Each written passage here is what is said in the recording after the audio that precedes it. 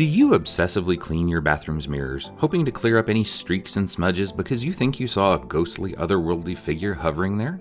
Everyone wants to be sure that the portal to the mirror world is truly spotless. Those other glass cleaning products always leave barely discernible but still nagging residue that can leave you wondering if that was a soul-stealing doppelganger you just saw while brushing your teeth, or just a trick of the light. But Moreau & Strickland's new prismatic wipes are guaranteed to leave absolutely no detectable stripes or even molecular remnants behind.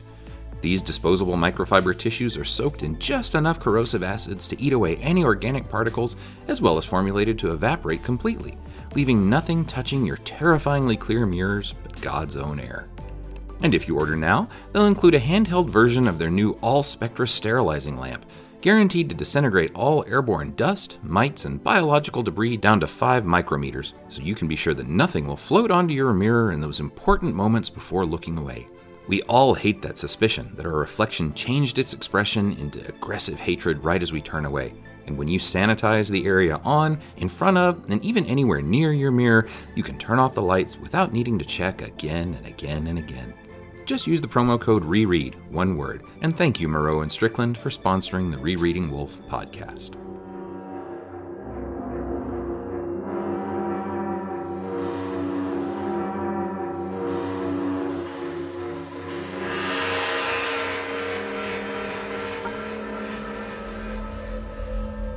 Warning.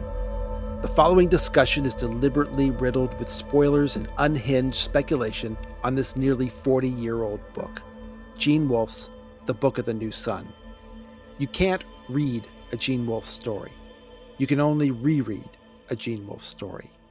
Welcome to Rereading Wolf. We don't pretend that this is the first time you and we have read these books.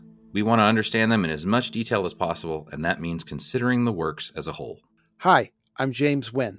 And I'm Craig Brewer. Wow. So many eye-opening comments these last 2 weeks. Some people are breaking away from the episode-by-episode response and just creating whole new rooms for us to explore.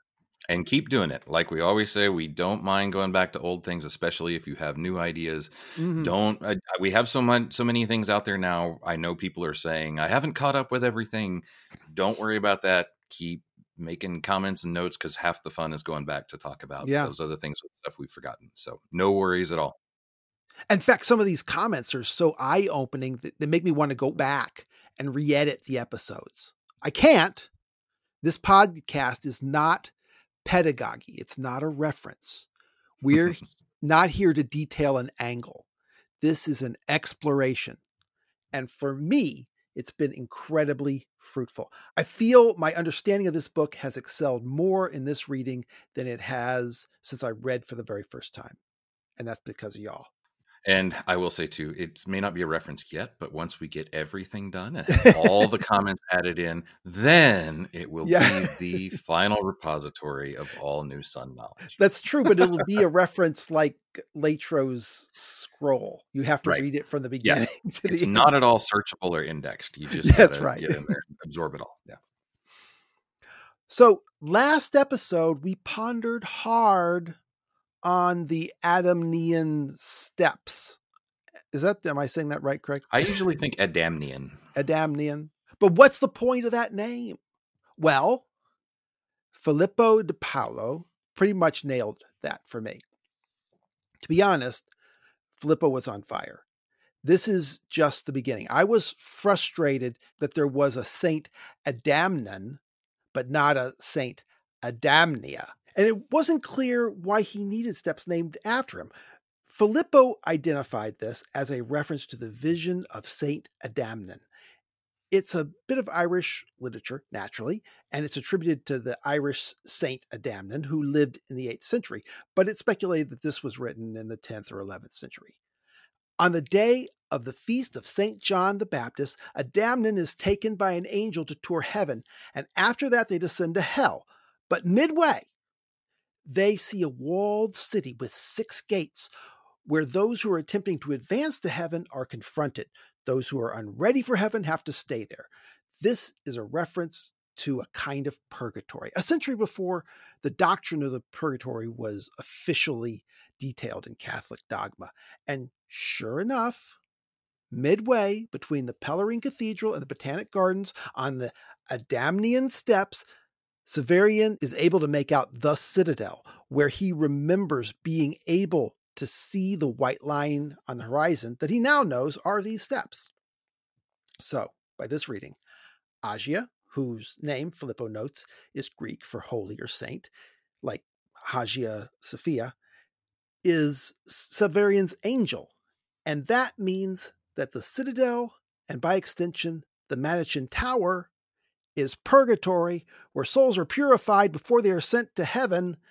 And I guess the Botanic Gardens are hell. That's what I was trying to figure out. Would that mean that the gardens are hell? Or, I mean, you could also take it just as a larger point that here we have a world that hasn't quite deserved its savior yet. Like there's still going to be tests. And so it certainly fits that, Severian would be starting off on his weird journey here by being in purgatory. But I'm trying to think, how does it map on the actual parts of Nessus? That's where it's harder. Well, I'm not sure it does, but the steps themselves go up and down, just like in the story. Now, I feel stupid all of a sudden. Are they walking down the steps to get into the gardens, or are they walking up steps? They must be walking down because they're going down to where the river is. Right, and that's what I was thinking. And that would be odd to then descend. Well, then that would mean, yeah, I guess, unless you could be descending into purgatory. The only reason I say this is because in the gardens, I mean, both good and bad things happen. Dorcas is resurrected, but we also that is where the Avern is housed, right? But the Avern also sets him further on his path. So yeah, it's harder for me to map a single thing on it, but I really do like the idea that Nessus has the steps to purgatory within it. Yeah. That in itself seems wonderful. Well, in the vision of Adamnan, he doesn't actually enter purgatory. He sees it midway. Yeah. So, which kind of works. And because, you're confronted when you try to get to heaven by a walled city, a citadel, which is there to confront people. It works on a lot of levels, I think. Okay. Well done, Filippo. Yeah, well done. I'm trying to think now, where would Wolfe maybe have encountered this? Like, would he have dealt with the original text? Could this be in whatever sort of saints reference that he was using? That's a good question. I just don't know. I mean, it might have come up in his enthusiasm for Dante, who was that's true. Obviously influenced by it. Could well be. But Filippo has more. He notes there's a technical difference between a nun and a monarch, a female monk. He says monarchs are older religious orders and their votes are solemn, tend to adhere to chastity and reclusion, while nuns are more about service towards others, assistance to elderly, poor, and sick. In a way, a monarch serves a higher purpose, like the Pellerines. And this makes him think they could be a leftover from a previous Catholic tradition. Well, I see his point. Still. Yeah, I mean, you could say that housing the claw, I mean, if the claw goes all the way back to the conciliator, then you could say that it was old like that. But then we also know once we get to Citadel that the Pellerines are actually out in the war zones. Right. They serve as nurses, right? Yeah. On the battlefield for both sides. Yep. So there's a bit of nun in there as well. For all of this, of course, remember, I'll put the links in the show notes. Goon Hands on Reddit has some thoughts about the Pellerine red cloaks. Severian and Agia spent a lot of time considering why that color. And Goon Hands says, I thought the red of the Pellerines was for the blood. The thorn within the claw is special because it was drenched in the blood of the conciliator. You know what? That makes sense, Goon Hands. But then again, the Pellerines don't even seem to realize that the claw is a thorn. Right. I doubt anyone but Severian himself knew that he had his blood on it. Actually, my favorite pet theory is that they're really thinking that they're dressed in the color of the sun, which would fit. They just don't know the full truth of the sun, so they have the sort of fallen sun. They don't know the true golden blazing sun. To them, the sun is a red thing. But still, they're in the symbol of the sun. I like that. I like it. I don't know if it works. I don't know if it's actual what he was intending, but I like it. Well, I think the lesson of the pilgrim's cloak, the mantle that Severian wears, is that symbols arise out of any number of random reasons that only become appropriate later and end up being applicable symbols at the end. The color of the Pellerine's cloak makes sense with the blood, but it makes sense after the fact. Who knows how it arose? He has some other things to say that I'm going to take up in about 7 chapters. In addition, Filippo says it cannot be a coincidence that Terminus Est and the Claw are destroyed at the same time. And I agree with that. I think it might be a literary reference to us as readers, but I'm withholding judgment for now. Severian gets his sword almost 24 hours before he gets the claw. He lavishes honor and commitment to both. They're destroyed almost simultaneously. Very astute to notice, Filippo. Yeah. And it does come right at the point where Severian starts to talk about not necessarily needing the symbol to be magical anymore, because he started to internalize what it means. So there's a little bit of throwing things away and also not needing them anymore in that moment. Yeah. And that's true of both the claw as a magic item, but also of Terminus Est and what it represents. And also his theory is that after the Hierodules bow to Severian and examine the claw, he figures they drain the claw of its powers since this is their last encounter with Severian. Well, I'm not sure I agree, but largely because, I have a different and very particular perspective on the claw and what it's doing. Also, I have to ponder why this brings on the destruction of Terminus Est. Filippo has a very Dune-centric view of the Book of the New Sun. He sees Severian as a kind of Maud Dib from Frank Herbert's novel. To be sure, there are a lot of overlaps, though, between the Book of the New Sun and Dune. It would be interesting to see a study of 2 different forms of messianism in science fiction messiahs. That's what we need a good study of. On the subject of the first Severian, Filippo notes that Severian says there was one Severian before him, but he never said that he was the second. Filippo says there are many, many Severians throughout the series, and there is a reason for that. He sees it as tied to the importance of the claw. He sees Agia and Agilus working for the Hierodules. He says, I would be surprised if Agia did not open the store more than one time in her whole life. I'm pretty sure the real owner is one of the corpses laying around in Nessus. At this point, I'm willing to entertain almost any theory about Agia. So yeah, Filippo. And of course, Craig, you and I have already bandied the theory that the corpse at Severian's breakfast that day was the rag shop's owner, the real owner. As for many Severians, yeah, theoretically, there could have been. Had to be, in some sense, an infinite number of Severians before our Severian. And Craig, we're going to touch on that in today's episode. There's so much that we agree on about this book, Filippo. Stop holding back on us. And then we come to the issue of the mensal of the monarchs. Filippo says, in Italian, we use a similar word, mensile. It's a word for wages. Filippo doesn't think Severian intended the word in that sense. He thinks it's a corrupted sense of the word mess hall, a military term that's being used as a cafeteria for monks. He sees it as a signal that the Pellerines and the torturers are an artifact of the extinguished Catholic Church, and that, quote, all that is left from the Catholic tradition is the temporal power and none of the spiritual one. Yeah, good stuff. It does fit, too, with the idea that a lot of people have bandied around that maybe the torturers themselves are the final misunderstood version of the Catholic Church that's still around. Yeah. It's hard to jive that exactly with what happens, what we find out a little more in Earth, the New Sun and the origins, but nonetheless. Yeah.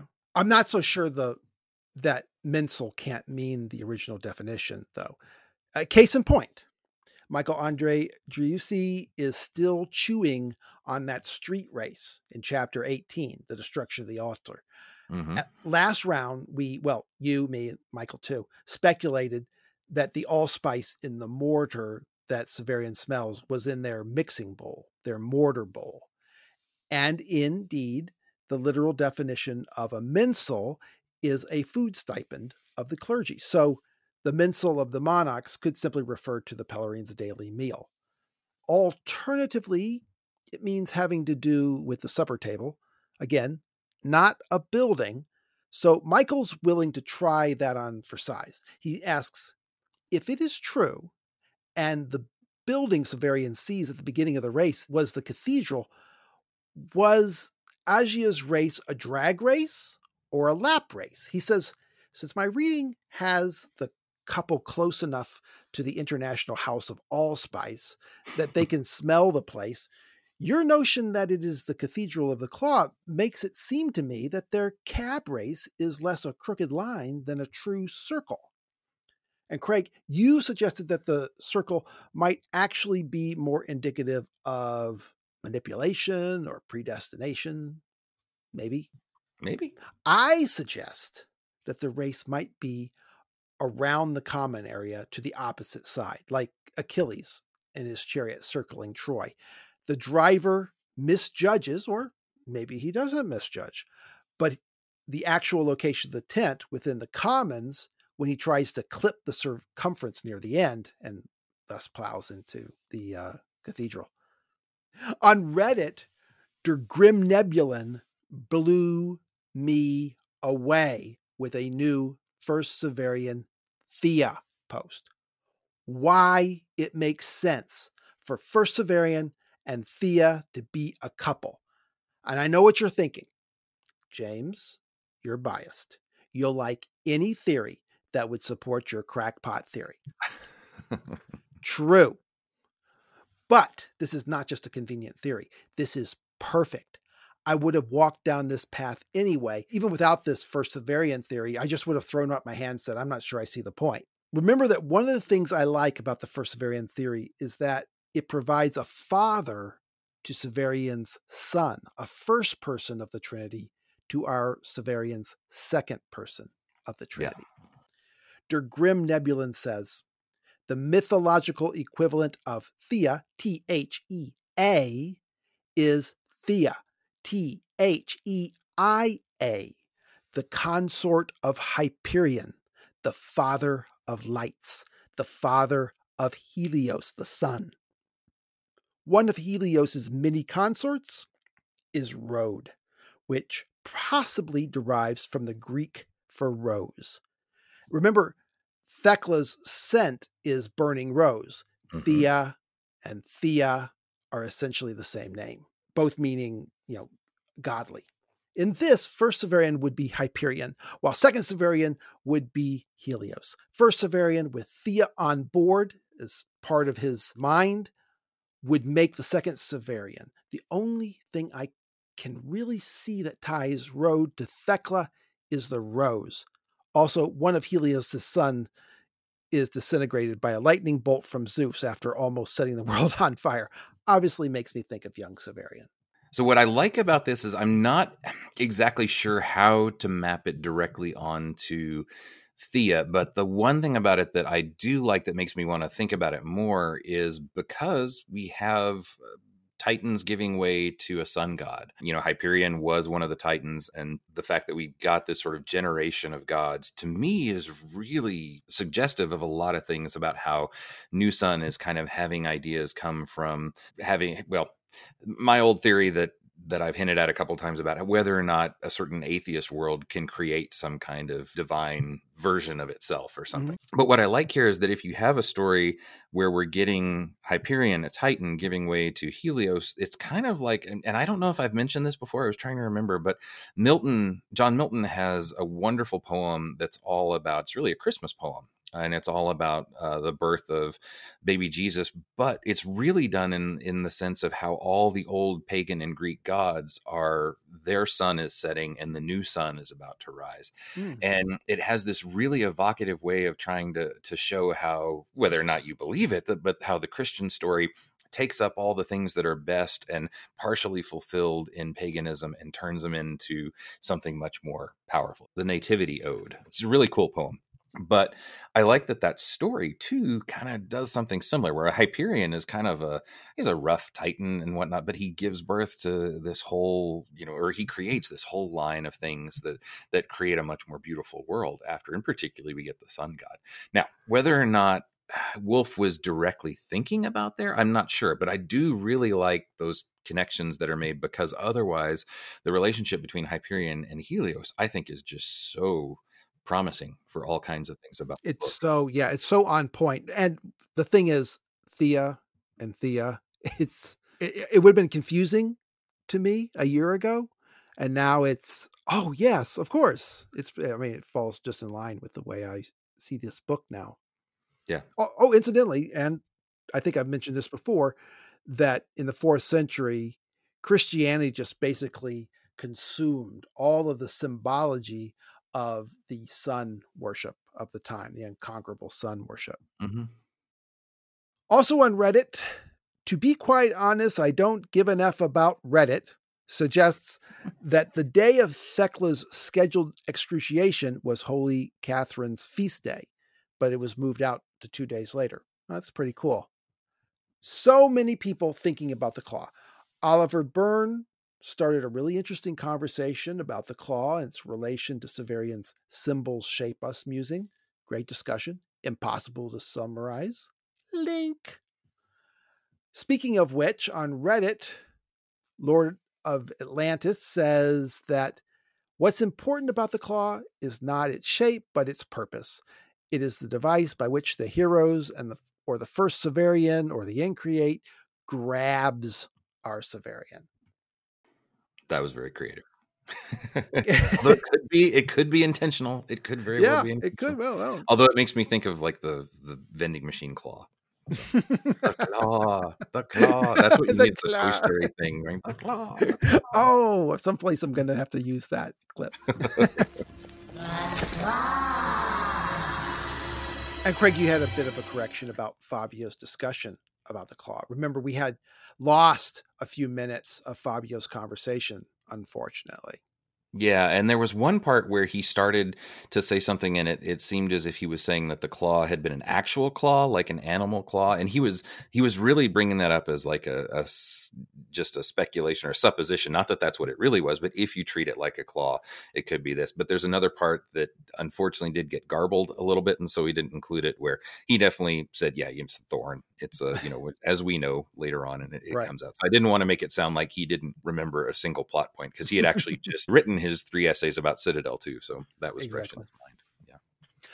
Adam Nellis Bolton had an extensive post about the claw and on recursion and reflection. It reminded me a lot of Joan Gordon's thoughts on the matter about Master Olton's library, but also on the similarity between the shape of Gabriel's horn and the shape of the claw. What I'll say is what I said in the post. Eventually, I'll have a lot more to say in the subject. But Gabriel's horn and Heimdall's horn, which also signals the end of the world, Ragnarok. Also, the golden mane on the curved neck of Heimdall's horse, or Kronos' sickle that is used to castrate Uranus. Originally, Mars was a fertility god like Kronos, and his sword was a sickle. Hermes' curved sword that he used to decapitate Argos, the sword he gave to Perseus to decapitate Medusa, the curved blade of the sun in the Tale of the Student in the Sun, Latro's falcata, and the claw. Mythologically speaking, they are shadows of the same figure. And that's all I can say. That's a lot to begin with. But that whole thing about the horn is really cool. He posts some physics and mathematical description of what all is going on there. But it was so cool how so many people found all kinds of resonances, even with timelines and how history might work and how time travel may not be just a circle or a straight line, but might even be a little bit of a kind of spiraling inward towards different points, which I thought worked really well with some ideas that you've had before. Oh, yes. Because it's a spiral. It's spiraling upward. Right. Mm-hmm. And Craig, Facebook can be really boring and depressing. But the Rereading Wolf Facebook group is a light in my day. If you've gotten off of Facebook because you don't want to hear your mother-in-law talk about politics and religion, I recommend that you rejoin just so you can check out what's going on there. You can mute your family. I've muted much of mine. Yes, you can. They don't have to know. Brendan Greaves offered an additional association to Master Olton's underground library. Brendan, as we've mentioned before, has started a reading club of The Shadow of the Torturer that includes wolf-loving musicians, folklorists, writers, and archivists. Oh, to be a fly on that wall. At this point, they are at chapter 6 in Olton's, quote, Borgian library. He posted a link to an article about the tunnels under Buenos Aires. He says, quote, constructed by Jesuits as an escape routes that connected various churches around the city, they seem like a possible inspiration for the library, corridors of time, and other tunnels of Nessus. I noted that the tunnels were only discovered in 1985. So, like my association of the Botanical Gardens to Galveston's Moody Gardens, this would require a time machine. But Brendan countered that they were the stuff of legend in the early 20th century. So there's a possibility Wolfe had heard about that. Certainly. I think lots of people have probably heard about the Paris catacombs and things like that, which are extensive. But the Brazilian ones was way cool. I had never heard of this before, and I desperately want to know more about it. So, and I kept thinking of like if Borges's library. I mean, Borges wasn't Brazilian, I know, but like if the Library of Babel could have been under there, this like infinitely lowering, deeper and deeper library. I don't know. It was a really cool image. Either way, I'm sure Wolfe was smiling in satisfaction when he read about this discovery. But how perfect, really. Michael Grant played the straw that stirs the drink on the Facebook group with some very good questions at the heart of this book, such as, the coming of the new sun is a very fine thing and all, but it doesn't seem to solve the problem of Erebus and Abia. And who are the witches? And how did the analeptic Alzabo being taken by the autarch get started? I have some particular ideas about these questions. So did other people. I gave my answers there. Check out the links. We got some musical posts too. Jérôme Laberge, I hope I'm saying that correctly, posted a song that was inspired by the Hierodules, which is definitely worth a listen. Earthlister and superstar musician Stuart Ham recently joined the Facebook group. Based on my experience, he's bound to have something interesting to offer in the future. And Stuart has actually written songs based on Wolfe before, which you can find out more about. And I think it was either on one of those threads or in just the regular Gene Wolfe Facebook group where he had posted some links to things, or at least the titles. Right.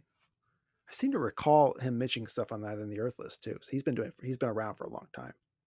Oh, we also got recommendations on Apple Podcasts. First one, absolutely one of my favorite, by Particle Noun. As a longtime fanatic of Wolfe, particularly Book of the New Sun, I love this podcast. I have spent years in various places on the internet and in real life discussing, arguing, dissecting this work. And this podcast gives one the sense of sitting around the table with good friends and spinning out all your wildest theories. That's exactly how we do it, Craig.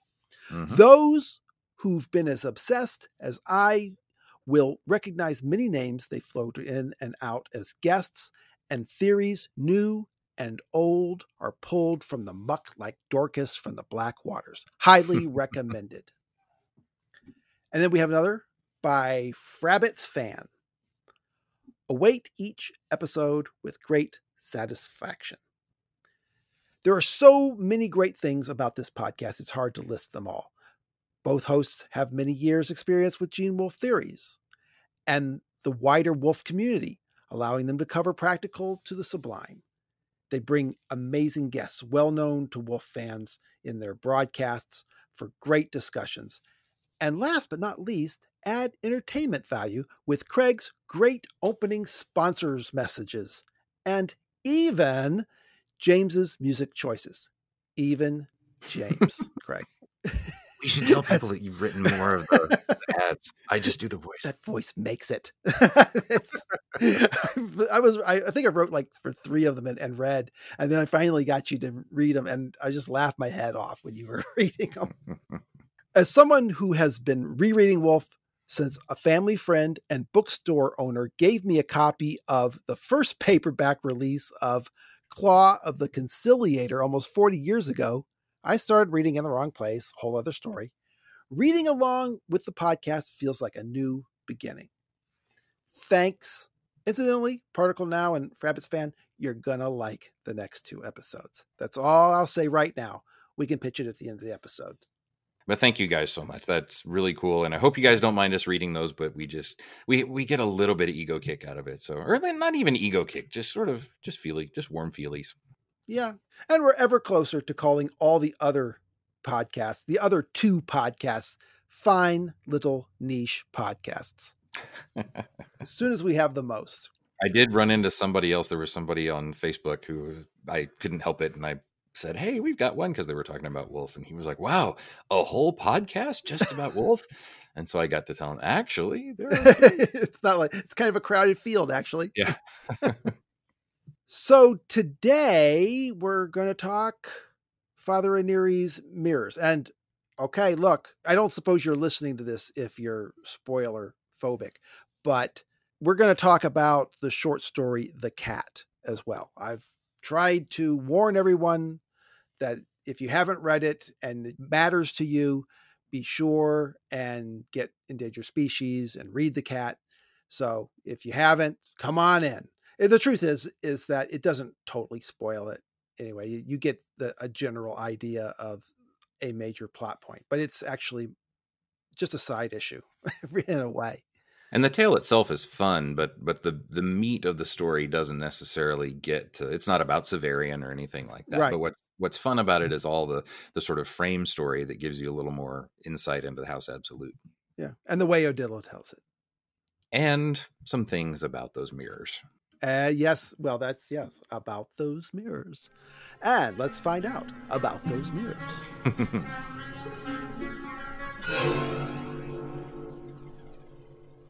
Chapter 20, Father Ranieri's Mirrors.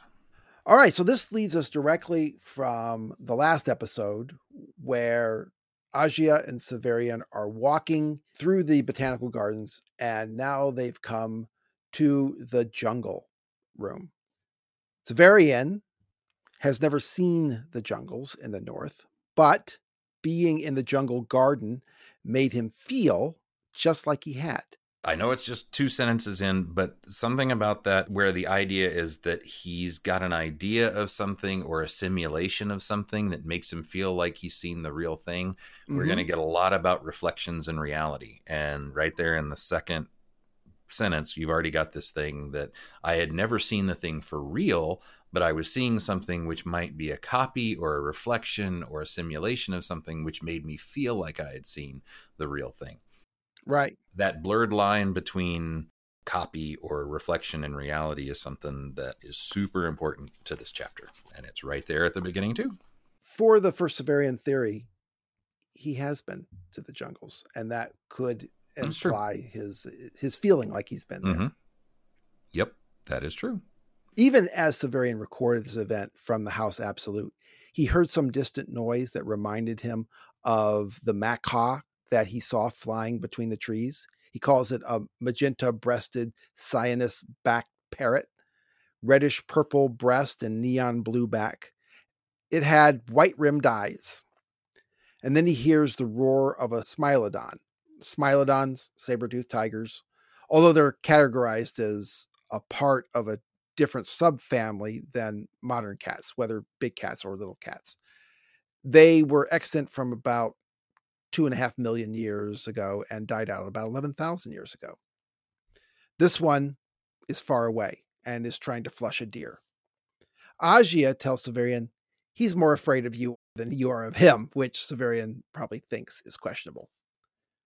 Her gown, Agia's gown, is torn by a branch, exposing her breast, which is putting her in a bad mood. Severian wants answers about how the Smilodon can be so far away when this is just one room in this Thalos, the botanical garden.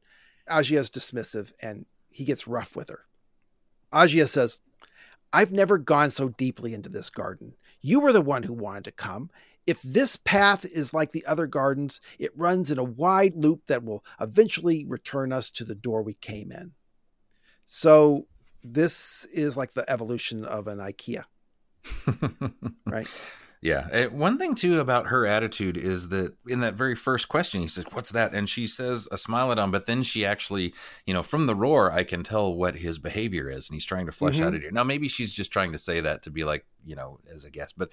But he questions her, and she snaps at him here in a minute. But she also comes across as being very sort of detailed in her answers. Mm-hmm. She knows the North. Mm-hmm. That's my take on it. And okay, sorry, brace yourself, everybody. If she's with the witches, if she's from that stone town, then yeah, she knows the North. She knows the jungle. She's been there. Or at the very least, she's taken people through these gardens a lot. Well, she says she hasn't. She says she's never gone deep into these. Yeah, gardens. that's what she says. But I mean, I think if we're saying that they've, at the very least, speculations to the side, at the very least, they've run this scam so many times because that's what the people at the inn say. So she's at the very least had to come in here and get the Avern flower or whatever. So she has seen a lot of this stuff and is speaking with authority. Right. The door behind them vanishes when Severian shuts it. But Agia says that's only an illusion, like pictures that change when you look at them from different angles. When they come to the door from a different angle, they're going to see the door again. So another fun thing here about a painting that changes when you see it from different angles. Well, that's where he gets his way into the second house or into the secret house of House Absolute from a painting, which seems like just a painting, but is actually a whole room set up to do something else. So that kind of trickery is certainly something that Anire can do. But it's also a question here of whether, did the door really disappear? Are they actually traveling somewhere? Yeah. I mean, they're going to have to follow a strange little path here in a minute. And we've talked before about how time travel in these books always seems to involve following careful paths, twisting paths. Well, my understanding of the mechanics of the way these rooms work is that, yes, they move through space, but they move through time as well. Mm-hmm. In fact, Agia, whether deliberately or not, gives a sense that that's exactly what happens here in a little bit. So anyway, finding the door might be like finding Master Ash's house. You have to approach it from the right angle. A venomous snake with carnelian eyes crosses their path and disappears in the brush. Carnelian means like reddish brown gems. And when it does, Agia gasps. Okay, so Agia is afraid of snakes. Witches.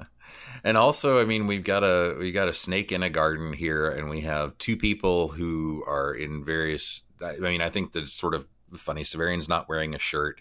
Her blouse is or dress is ripped, and so she's part naked. I mean, there could be some kind of playful, I think it would be playful, hint that we're in some sort of Garden of Eden kind of moment here. Actually, she's wearing a peacock pattern on her dress. Could be viewed as kind of a fig leaf kind of look, right? Mm-hmm. Yeah. But I do think it's funny that she's the one who ends up being scared of the snake, right? If we're going to try and map this on the Garden of Eden, she wouldn't be afraid of it. It would be like she would be enticed by it, but instead she's scared. So, but yeah, the response to that, I think that he's like, who's afraid now? Yeah. He taunts her, says, oh, don't worry. He's probably more afraid of you than you are of him. He takes this opportunity. He demands that she answer his questions about how the Smilodon could be so far away. And Agia responds with the famous line that was the motto of the Earth List. I think it was Alice K. Turner's idea. Anyway, the line is, do you think there are answers to everything here? Is that true in the place you come from? Yeah, I love that. It's so... so true, right? But at the same time, it's precisely the thing that you want to start asking about Wolf, and that we hope that he does have answers for everything. Well, Severian acknowledges that the Citadel and the guilds have inexplicable offices and customs in my home, though in these decadent times, they are falling out of use. There are towers that no one has ever entered, and lost rooms and tunnels whose entrances have not been seen. So his response to that about answers to things is that we've lost them, right? It's not that there weren't answers. It's just that we've forgotten what they are. That's kind of inexplicable customs. Right. That no one really understands why they're used anymore. That's different from saying, some things are just mysteries, right? That's a different response than, because what she seems to be saying is, hey, look, sometimes things are just mysterious. You just don't know what they are. And his response is, yeah, I know what you mean, because sometimes we've forgotten these things. But the implication, I would think, is that if you've forgotten them, you can figure them out again. Like there is an answer. We just have forgotten what it is. And so, I mean, I know you like to talk about how you feel like a lot about this book is Gnostic. I mean, that's a perfectly Gnostic answer, that yes, there are answers to everything. We've just forgotten them. And what we're supposed to be doing is figuring out how to remember. Yeah. Oh, also a very Gnostic notion, by the way. Yeah. But I just think it's really interesting that his response to this is not, yes, some things are simply unknowable or mysterious. And instead, his answer implies that, well, we could figure out the truth to all these. Right. Yes. So Agia points out that the pylons and the embankment made it impossible for Severian to see the whole Thalos from the top of the stairs. And when he got down, it was too massive. So he really doesn't know the dimensions of the place. It could be all an illusion. Now, I don't believe that, but it is interesting that Wolf, the author, has dangled that possibility in front of us. She says, and even in front of it, could you delimit what you saw? Could you see how big it was? And he couldn't, because the glass made it hard to see the edges of the building. My point, though, is delimit. This is a rag shop girl who supposedly grew up in a rag shop. Agia upbraids Severian.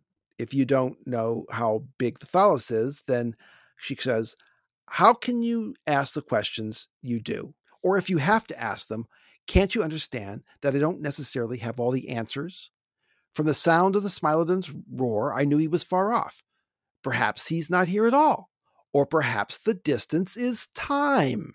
Ding, ding, ding, ding, ding. Now, do you need to say we're already verging on questions of epistemology and what does she know about, what mysteries or what secret knowledge that people have? There's also the case that the fact that he keeps asking questions is going to make him harder to con, right? And she wants him just to go along with it and stick with and stay focused. And that's her whole goal in this whole section, is just focus on the Averyn. Let's get moving. Let's get going. And Severian never will. Right. And I do think that the biggest part of that is just her wanting to keep him moving along. And so there's that, but it is, when we're in this very strange place, we're in exactly the same situation as Severian. We want to know all these different things. By the way, I think he does say it was a faceted dome, which I think you and I had been talking about. Oh, shoot. Speaking of time travel, was this in the future or the past when we were talking about the shape of the gardens? No. Well, Athalos has a dome. Athalos does have a dome on top. So, and he was looking at it from the top of the stairs. So Athalos still has a dome. Let's just put it that way. But Severian, anyway, is still not convinced from Agia's answers. He says, when I looked down on this building, I saw a faceted dome. Now when I look up, I see only the sky between the leaves and the vines. And Agia's got another explanation. The surfaces of the facets are large. It may be that their edges are concealed by the limbs. And this, Craig, is why I don't take any exposition in this book for granted. Agia's explanation is just, to me, nonsense on its face. Yeah, I gotta admit, I feel the same way. Like, I mean, unless you're talking about only being able to see like a tiny, tiny little bit of the sky here and there, that would make sense. But if you can ever get any sort of reasonable glimpse at the sky, it seems like you'd definitely be able to tell if there was a ceiling.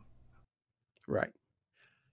So then they wade across a shallow stream, and Severian makes the case that, again, her explanation doesn't track. He says, the trees are too thick to see far to either side, but I'm looking down this stream, he says, a freshet, and upstream I see only more jungle, and downstream it looks like it empties into a lake. A freshet is a stream that only runs intermittently due to runoff from rain and such. In the stream, there's some kind of iguana-like animal in it, a reptile with evil teeth and a finned back. Later, Severian will identify this as a pelecosaur, a group of animals that lived from 308 to 260 million years ago. This doesn't really help us understand what it would look like, beyond that it probably doesn't have a lot in common with anything you've seen in real life. Some of them look like big, sluggy salamanders. The most distinctive pelycosaur is the Dimetrodon, those fin-back dinosaurs we saw in old movies in the 50s, like Journey to the Center of the Earth. Severian takes out Terminus S, fearing that the creature's going to dart under their feet. Agia tries again, though, to answer his question. It is also said that the walls of these places are specula, that is, mirrors, whose reflective power creates the appearance of vast space. Still no, Craig. Now, Severian is going to recall a story at this point, one that Thecla told him about Father Ranieri and the House Absolute, that is going to direct us to what is actually going on, I think. All right. So he says, I once knew a woman who had met Father Ranieri. She told me a tale about him. Want to hear it? And Agia says, suit yourself. And Severian writes, actually, I was the one who wanted to hear the story, and I did suit myself. I told it to myself in the recesses of my mind, hearing it there hardly less than I had heard it when Thecla's hands, white and cold as lilies taken from a grave filled with rain, lay clasped between my own. That is a goth image right there. Yeah. Well, a few things before we get on. First, Craig, when Severian first met Thecla and he remarked that her hands were cold, you opined, and I agreed, that her hands were cold because she was scared. But here we kind of get a hint that her hands might always be cold, ice cold. Yep. Do you have any subsequent thoughts on that? Nothing that would be based in the text, really. No. Well, it could be, they're very large. Have bad circulation. I don't know. Yeah, they could have a circulation issue. So instead, it's the lilies taken from a grave filled with rain. I mean, that's the part you lost. Yeah. Well, that's very good. But whereas I said her hands are cold. I'm so deep. Next, I think this scene, Craig, gives us another window into Severian's so-called incorruptible memory. Mm-hmm. That for him, it's like time travel. It's available for him to access. Even for the first Severian's memories are available because he says he can remember when he remembered things differently. But he has to make an effort to re-access it, to travel back to that time. And when he does, it is as real, as vivid to him as if he were there. For example, he said in chapter 11 that when he wants to remember his elevation ceremony, he remembers first the scene where Catherine character is standing before him, and then he remembers forward and back from that point. Yeah, and also the fact that he's going to literally retell the story to himself. Now, granted, maybe he doesn't actually have to do that, and it's just a way of doing that. But I do think it's true that when his memory really gets going, it seems to be something that we've talked about this before is really all overwhelming and overpowering. And also the fact that he has to sort of retell the story to himself means that it's not just like a big information bank, which is kind of how I think a lot of us think about it when he says that. And he's actually, as he's remembering this, he's actually muttering to himself. Do you talk to yourself, Craig? I do all the time. Yeah. Yeah. My wife is always interrogating me about, what are you thinking about? I see you talking to yourself. So here's the story as Thecla told it, and as Severian remembers it, as if she's standing there telling it. So now we're going to get the infamous Father Ranieri's mirrors story, which has confused many, many people, and we'll get into the details here.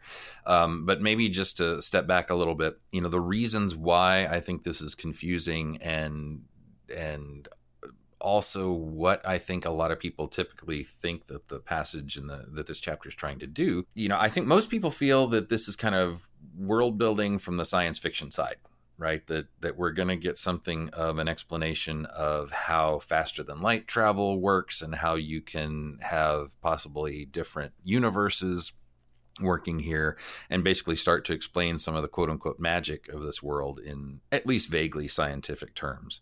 And I think that's how eventually a lot of people read the chapter, is that it's mainly making certain other things seem plausible in the story. I actually want to go eventually a different route to think more about that idea, like I said, with that second sentence about how what the mirrors do is really confuse the difference between a reflection and reality. Yeah. Does that seem right to you? Like how most people respond to this? And then it's more a question of figuring out, well, does the way he describes the physics, is that right? Is that relativity in the right way? Is that actually possible, the way he's eventually going to talk about how light works? And so a lot of people get, I won't say hung up, but really focus on the sort of technical details.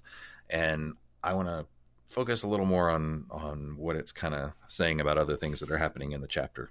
Well, it is. I mean, I think it is technical details, but I think Wolfe is trying to let us in on the mechanics. I mean, it can do all these things. He's helpfully setting down rules for the way this world is going to work, because at some point Jonas is going to walk into those mirrors. Mm-hmm. Well, what happens? We're going to have to figure out what happens at that point. At some point,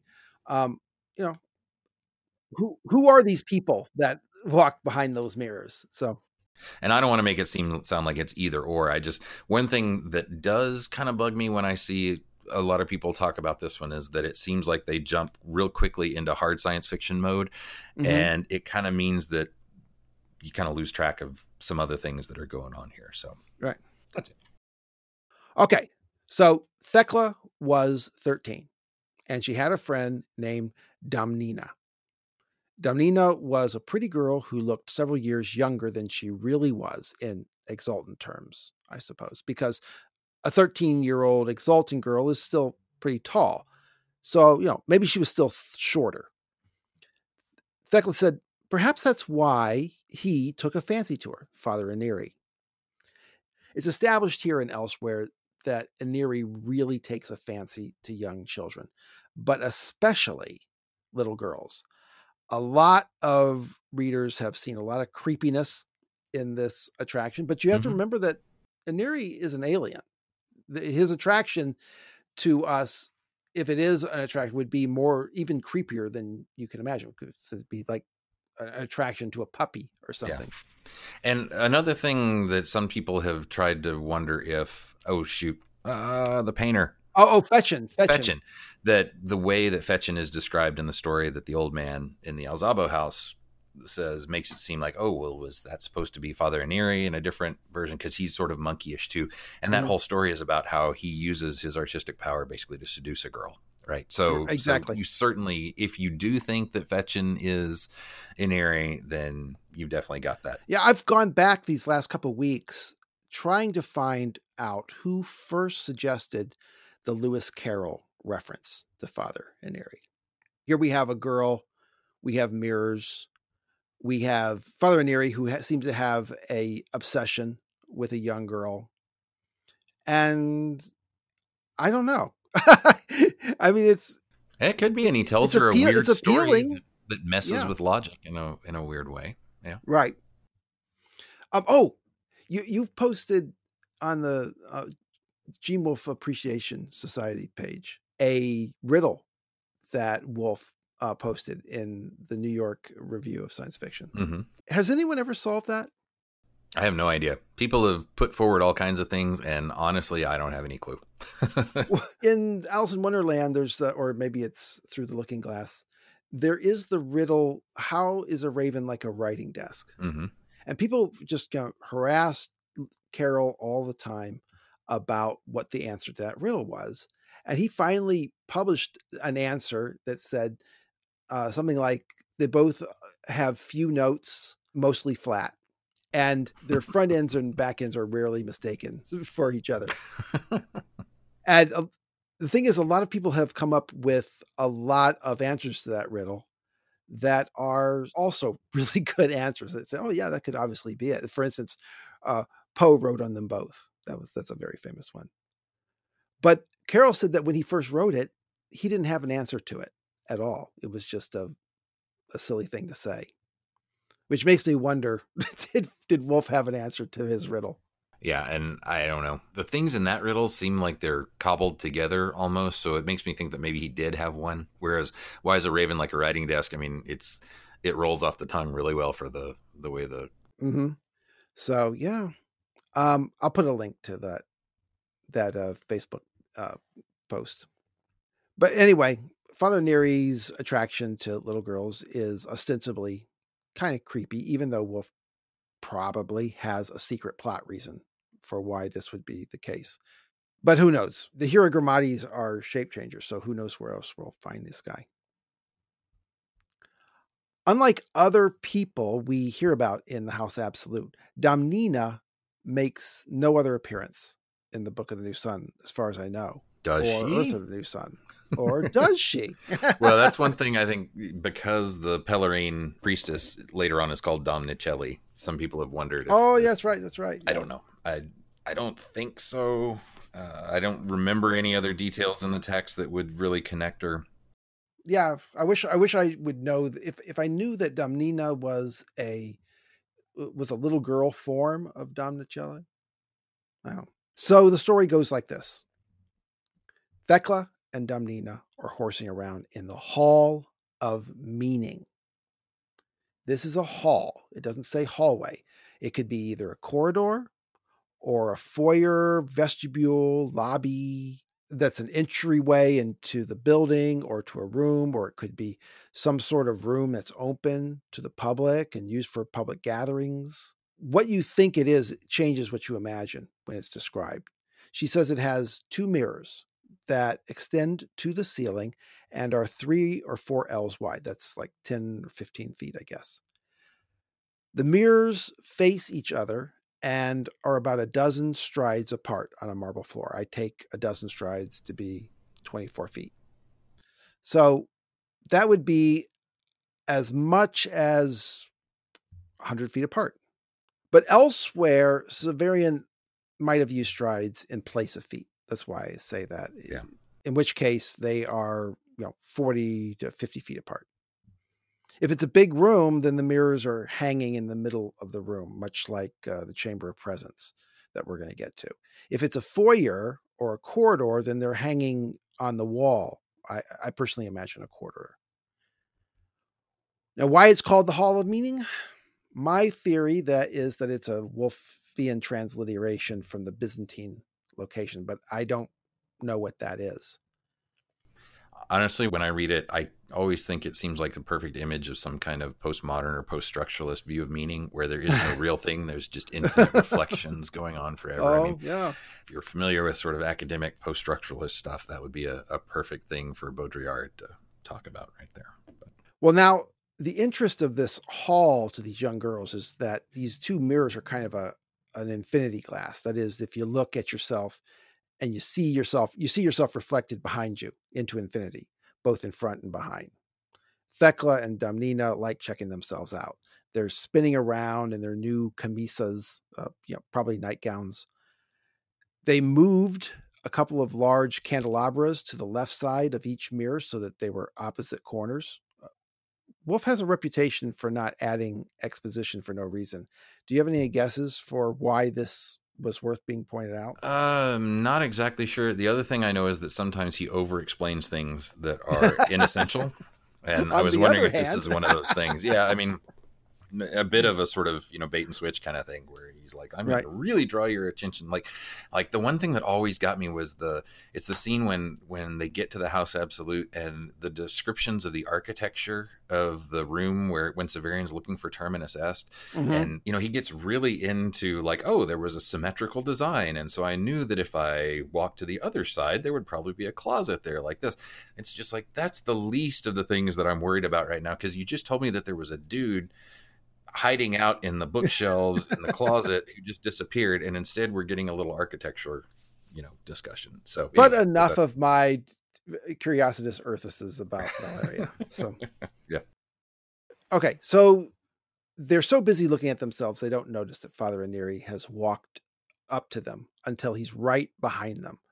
So it's too late to run and hide as they normally would have. We're going to learn in the short story The Cat that Aneri likes to give toys to kids and tell stories. So this must have been, particular to them for whatever reason that they would run and hide from Aneri. Anyway, The Cat was published the year after Wolf finished The Citadel of the Autarch. So maybe he was reconsidered Aneri's life in the House Absolute since Shadow of the Torturer was published, 3 years earlier. Neri was not much taller than the girls were, but then they're exultant girls, so they're not exactly short. Let's say he's 5'6", or some equivalent. He had on an iridescent robe, multicolored, but if you looked right at it, it faded to gray. Yeah, which is awesome, which is this amazing way to describe it. Is iridescent, but if you look at it, it's not at all. Right. So the difference between what it is and what it seems like. Yeah. It looked like that the robe had been dyed in mist, she says. That's such a cool idea. Yeah. And Neri gives them some grandfatherly advice. You must be wary, children, of looking at yourselves like that. There's an imp who waits in silvered glass and creeps into the eyes of those who look into it. So he's talking about vanity, I suppose. Yeah. I don't think we're supposed to take it literally. Thecla blushes, but Damnina says, I think I've seen him. Is he shaped like a tear, all gleaming? This gets Neri's interest. Thecla can tell that he's startled, but he doesn't show any reaction. Without hesitation, he says, no, that is someone else, Dulcinea. Dulcinea means sweetheart or sweetie. It comes from Don Quixote. Neri says, did you see him plainly? No? Then come to my presence chamber tomorrow a little after nones, and I'll show him to you. So a few things here. Nones is, practically 3 p.m. It's the time that Christ died on the cross. The presence chamber again. It's not clear why it's called that, but here's my pure, wild speculation.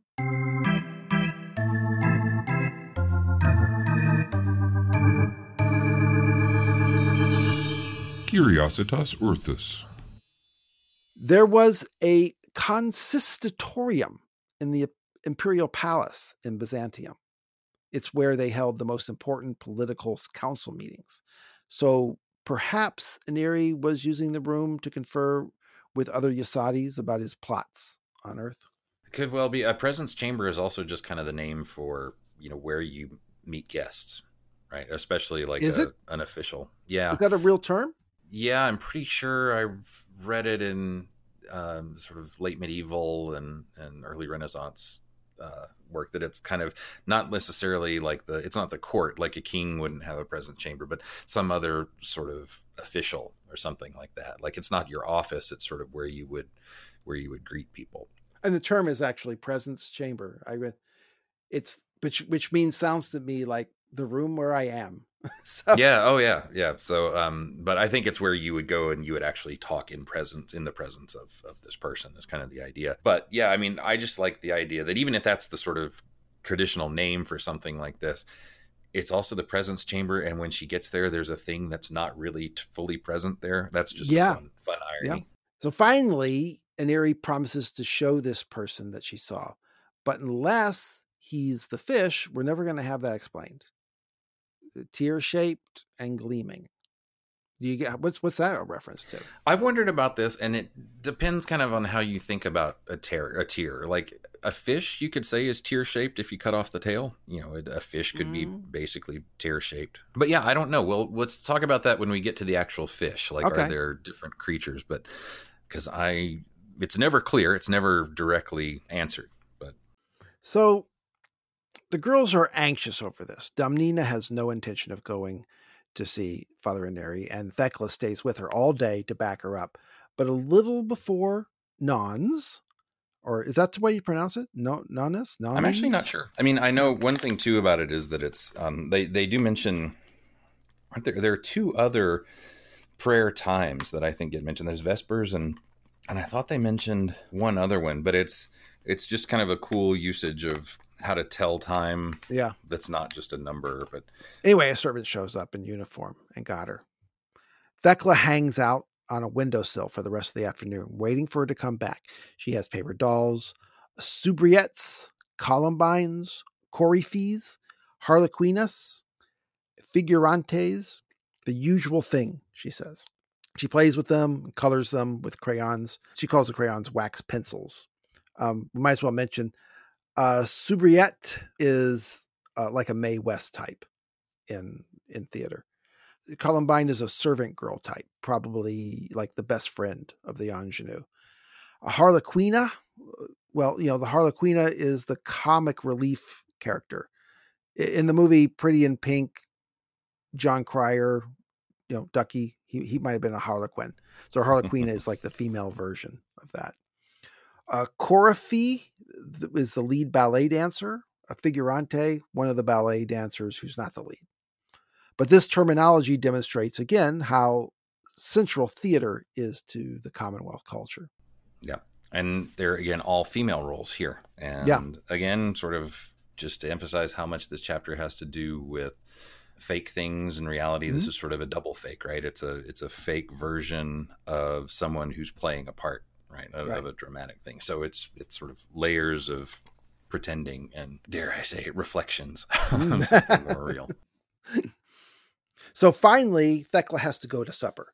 She figures Domnina has been killed or sent away from the House Absolute. Still, a girl's got to eat. But Domnina shows up just as she's finishing her soup. The first course, I guess. Her mother's servitrix goes to the door and lets her in. A servitrix is a female servant, so a maid or something like that. When Domnina enters, her face is as white as Thecla's dolls. She's crying, and Thecla's nurse comforts her, and then she tells her story. Now, we're going to go through the story, but I'm just going to tell you right now. The question is whether she ever meets that tear-shaped guy in the mirror or not. I guess that's the big question, right? Right. And we know that in what gets described, she doesn't, right? She'll see the fish, and that's the only creature. And even then it's not complete so far as we know. But yeah, I think the one thing that's strange is that she seems really freaked out, but then nothing that Thecla actually explains here seems totally freaky. I mean, the whole thing is kind of odd, yeah, but is it enough to make her white as a sheet? Right. What happened at that point? So one thing just to point out too that is pretty obvious, but this is a really weird way to tell a story, right? So you've got Severian remembering Thecla, remembering Domnina telling a story, right? All these different layers. And he's telling it out loud, though. Right, yeah. To himself. To himself, right? Which is sort of like he's his own, yeah. So 3 or 4 different layers. Again, you can think of it this way. Those are all kind of like reflections of the story that's being told. Again, it's something like it's the thematic thing that's all through this chapter, that there are always these different reflections and versions and retellings, and you don't have the actual story. You have how someone else got the story told to them, but then you have how that story was told to them. And what's the one thing you could say is that, well, that makes it totally unreliable and that you have no idea if that's true. It could be that. At the same time, even with all of those refractions and reflections, we're still going to learn something that Severian can definitely apply to the situation. I'll kind of say more about that later, but the truth still comes through, right? I think. The servant who came for her, you think this was Odillo? It was Odillo who came for Sancha and the cat. Yeah, I don't know. It could be. In this case, I don't know if he had thought it out. I mean, but by the time you get to the cat, maybe he went back and looked at the story and was like, oh, I'll put some actual characters to these people. Well, they go through a lot of hallways that Domnina didn't know existed. They imagined at the time that they were quite familiar with all the rooms and passages of the House Absolute. Right.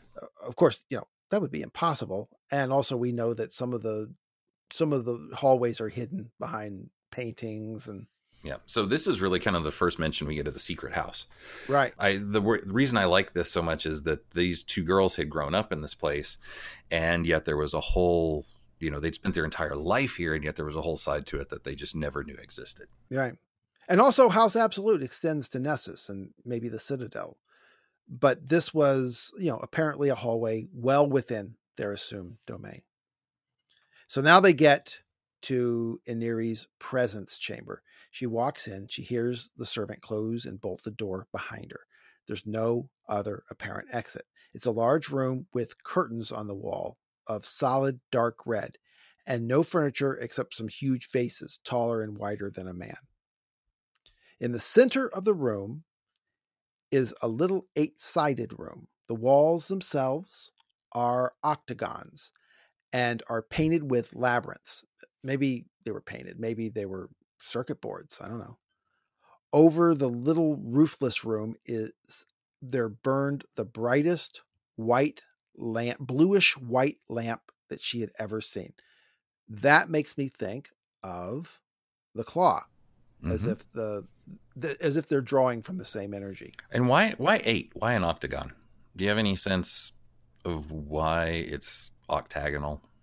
Well, it can't be 6.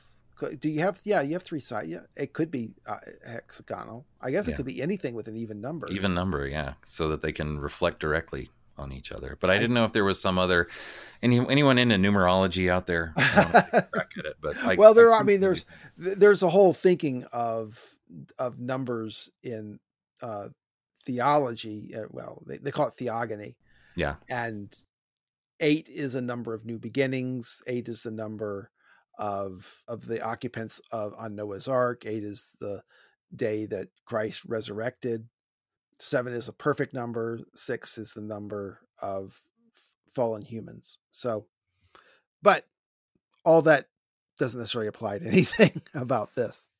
No, I'm trying to think if I can come up with something. No, the only thing I thought of is that if it was like a cube, like I've been in, art installations where it's, there are 4 walls and you have the mirrors, and it gets really confusing. But if you had 8, that would be super confusing, like just to know where things are. Yeah. And what edges. So I didn't know if he just picked a number that was really hard to conceptualize what it would actually look like. Like maybe 4 or 6 walls, I could kind of think what it would be like. But by the time you get to 8, I'm just like, I literally can't visually imagine it. No, I didn't know if that was kind of the purpose there, but I don't know. It could be. Yeah. I don't know. Somebody has a good idea about octagons and 8. Let me know. Yeah. So anyway, but it's a room, an 8-sided room with walls that are 8 sides, right? Mm-hmm. I also do agree that the blue light has to be connected, I think, to the claw. And something about that super bright, super powerful energy. Like, he does suggest too in a second that, I guess maybe he doesn't, but I wonder if there has to be something about the quality of the light. He talks about how perfect the mirrors have to be, but I also wonder if there has to be something about the light. I think the colors kind of imply that there should be. Once they're in the room with it, doesn't that mess up the reflection? That was the one thing that always bugged me about this. Like, once you get in there, don't you start interfering with the light? Well, it's already started. Maybe you can't be in there when it's starting.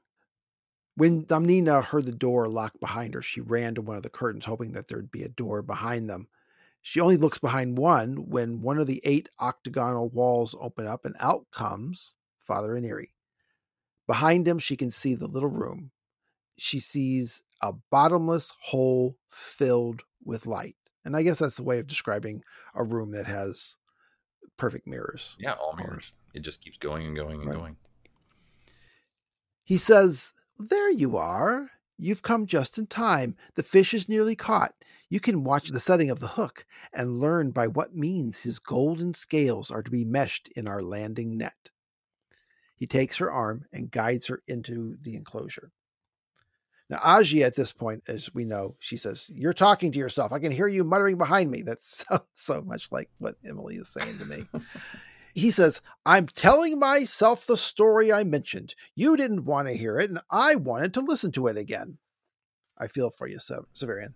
And he adds, "Besides, it concerns the mirrors of Father Aniri, and it may contain hints that are useful to us." So first, a second, just about why narrate the break right there. On the one hand, it does break up the story, and it sets up a little bit of tension, right? Mm-hmm. It's good because it's the moment she looks inside and sees this bottomless hole, and then he stops for a second, and it's a cool dramatic way to make that going. But also, what he does is he reminds you right there that, oh yeah, even this story is something that's being told and retold and retold. And I feel like it's as much for that sort of reminder about how the truth of the story is something that's being reflected just as much as it is just a kind of a cool way to just make a tiny little bit of suspense. But it also clarifies the mechanics of what's going on with Severian's memory. Yes, exactly. It would be easy to assume, okay, yes, I remembered this story, and now I'm going to relate it to you, what I remembered. Yeah. But he has to experience it again. Right. In order to remember it. And there also is that one little detail that's easy to overlook, that that they're on this path in a public garden, but the path has been almost completely overgrown. Right. Like that's one detail that makes me really think that, yeah, they are traveling somewhere else, because now they're in a path where stuff is growing wild. Right. And instead of it being curated, just like there are the curators. But here you have a path that's not well tended anymore, which makes me think that, yeah, they're somewhere else. Yeah. Or somewhere else as well. So Severian keeps telling the story. He's recording this as he remembers of a time when he was remembering something. So in the center of the enclosure, there was a haze of yellow light. It was never still. It moved up and down from side to side with rapid flickerings, never leaving a space that might have been 4 spans high and 4 long. It did indeed remind her of a fish. 4 spans, that's like a 2 feet cube. So it's not big. It does remind her of a fish, unlike, quote, the faint flageae she had glimpsed in the mirrors of the Hall of Meaning. Now, you'll like this. Flageae are familiar spirits. It seems to have been coined by the alchemist Paracelsus. Supposedly, it is from the Latin that means flaming ones. Wolfe has a lot of Paracelsus references, particularly in the Book of the Long Sun.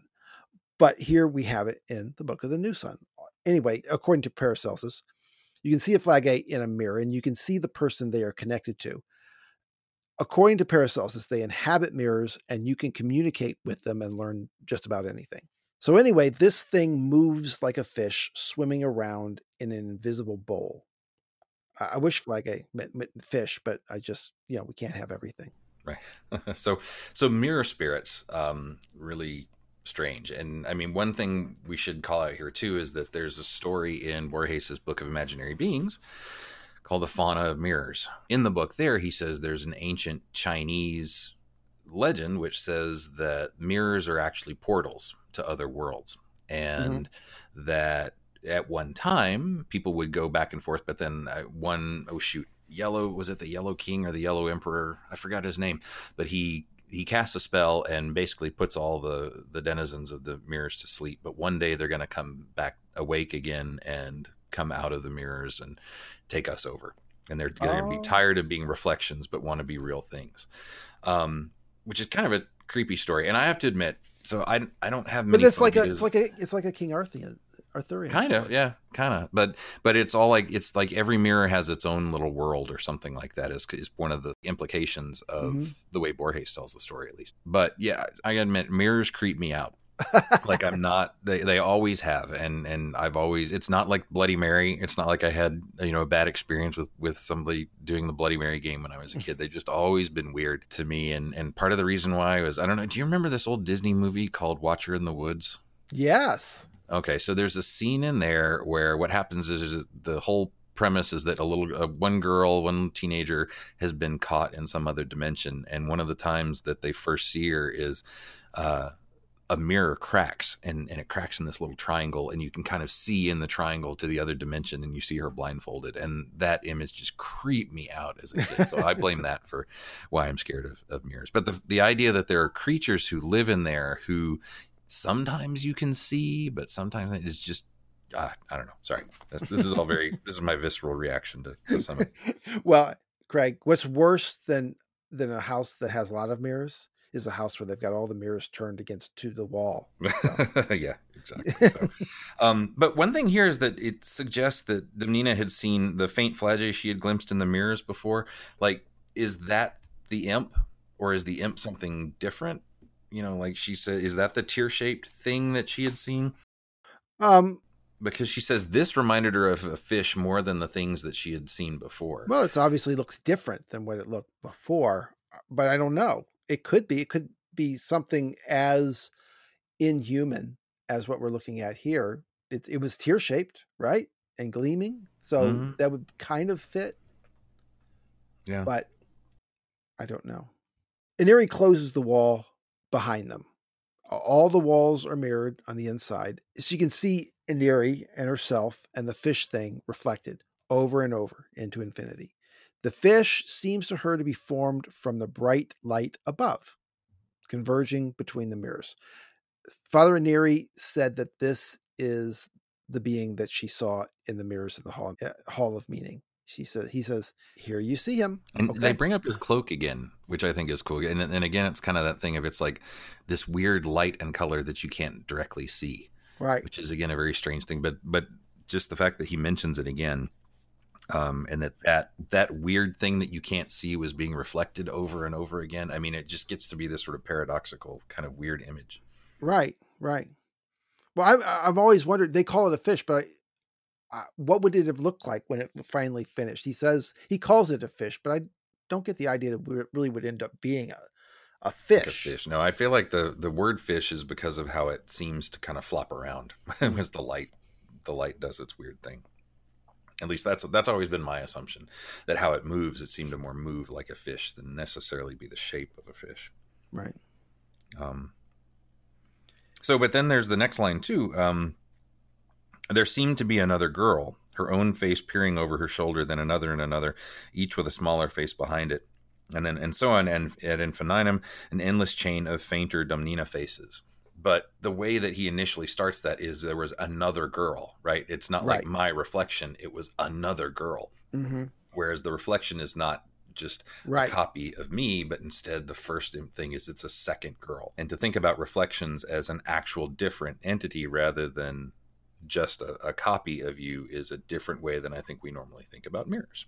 So, and that's the way he describes it there. Well, Ranieri says something about the Flagey that is a bit like the Borges description of the inhabitants of mirrors. He says, the ancients, who knew this process at least as well as we, and perhaps better, considered the fish the least important and most common of the inhabitants of mirrors. And Ranieri does not dismiss Paracelsus. He explains, however, that the ancients were mistaken in believing that the spirits they summoned were ever present within the mirrors. But eventually the ancients got practical. How can you use the mirrors to travel astronomical distances? And Domnina asks if she can put her hand in the fish. And Ranieri says, at this stage you may, child. Later I would not advise it. So when she does, she feels a sliding warmth. By the way, one tiny thing I forgot to mention about the Borges story, he does say that the fish is going to be the first creature to come out of the mirrors. So it's another moment where, Wolf probably does have that part of the book. He's pulling it, yeah. Yeah, and Borges is fond of mirrors. I think it's really interesting because it's told from the point of view of all these Italian priests with the Italian fathers with Italian names, which fits with Father Ranieri.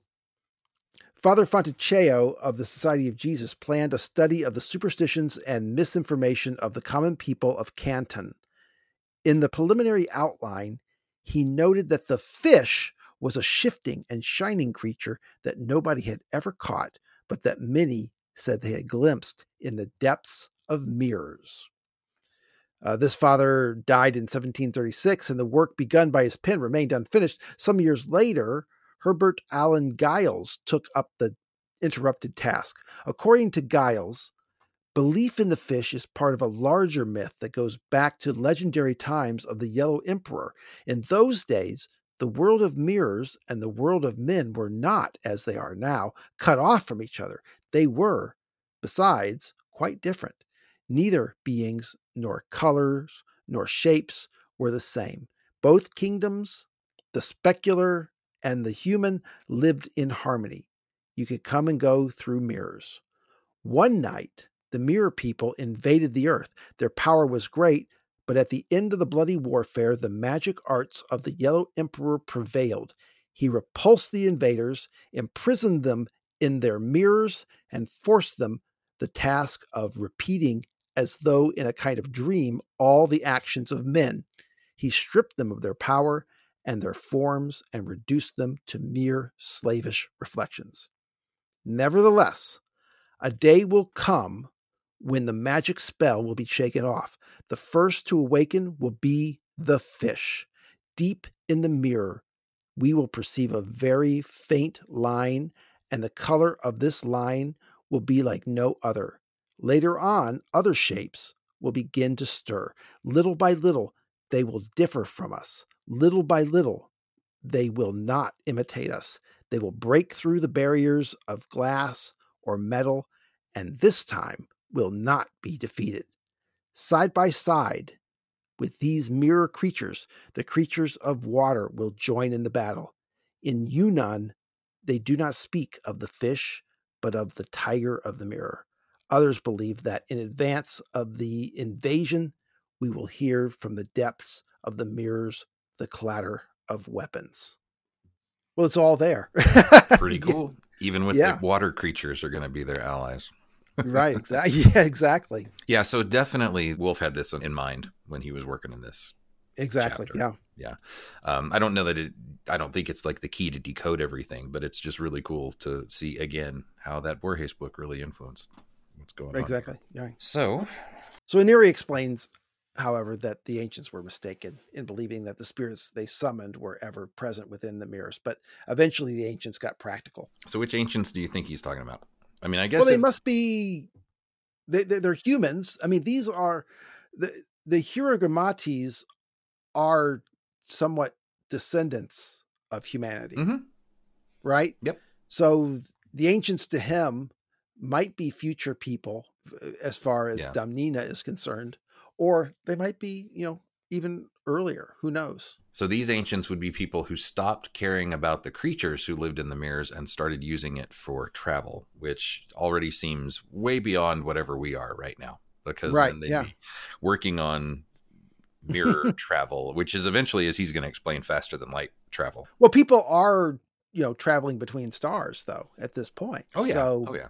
I mean, and he does kind of imply that it's impossible to do that with under normal circumstances. Yeah. But then you also don't get the idea that there's as nearly as many people out there as there are on Earth. So I don't know.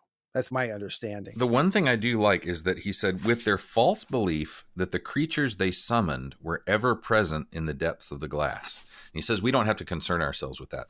But he does say that's a false idea, right? And that's also, I thought, the whole reason that these creatures were what he was going to talk about. But the idea here is that this creature they don't live. Now, he could be saying they don't live necessarily in the glass itself. That's what that could be saying.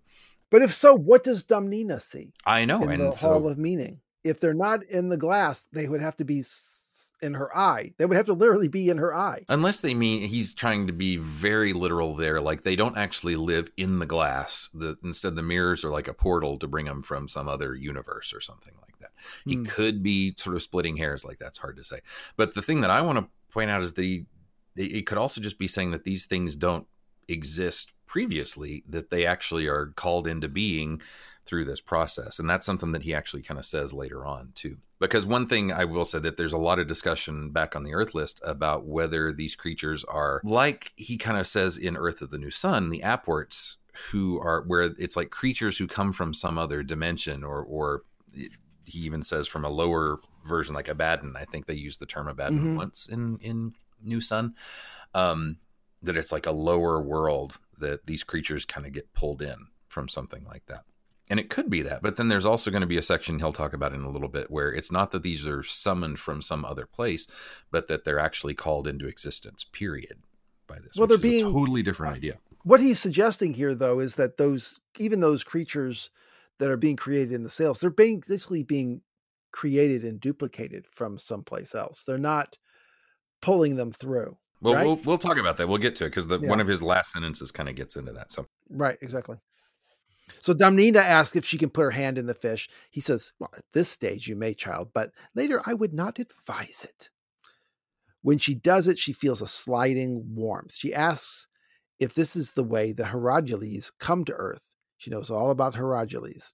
Well, she says Cacogins. Well, so. Yes, but she knows that they're not from here. Right. And Cacogins, remember, is just, it's like a catch-all term, I assume derogatory in one way or another, for aliens or off-worlders. And which they're disguising themselves to look hideous because they don't want to be worshipped. But so Iniri explains that this is like a toy version of the mirrors that Hierodules used to travel. So maybe they do travel in some way like this. But they are still useful to do this fish thing, and maybe you can call up other things. But even toy versions like this can be dangerous, he says. This might, I think, be a hint of why Damnina came back crying. Damnina thought that to travel to the stars, you'd have to sit on the mirror, and Aneri smiles at this, and even though she knows he means well by it, the smile did not make her feel good. And now we get an explanation. I'll probably get something wrong in this description because the subject matter wasn't covered in my Bachelor of Arts degree in English literature. When something moves close to light speed, its mass increases. It doesn't just get bigger, just more massive. And if it moved fast enough, it would become as massive as a planet. And in theory, it would become infinitely massive at light speed. And that never happens, but in theory, it would. So nothing can move as fast as light speed, and even the speed of light is too slow to travel between the stars. He uses the example of candles, and Damnina suggests that they use a bigger candle. She's thinking of the Pascal candles that they use every spring, candles that are thicker than a man's thigh.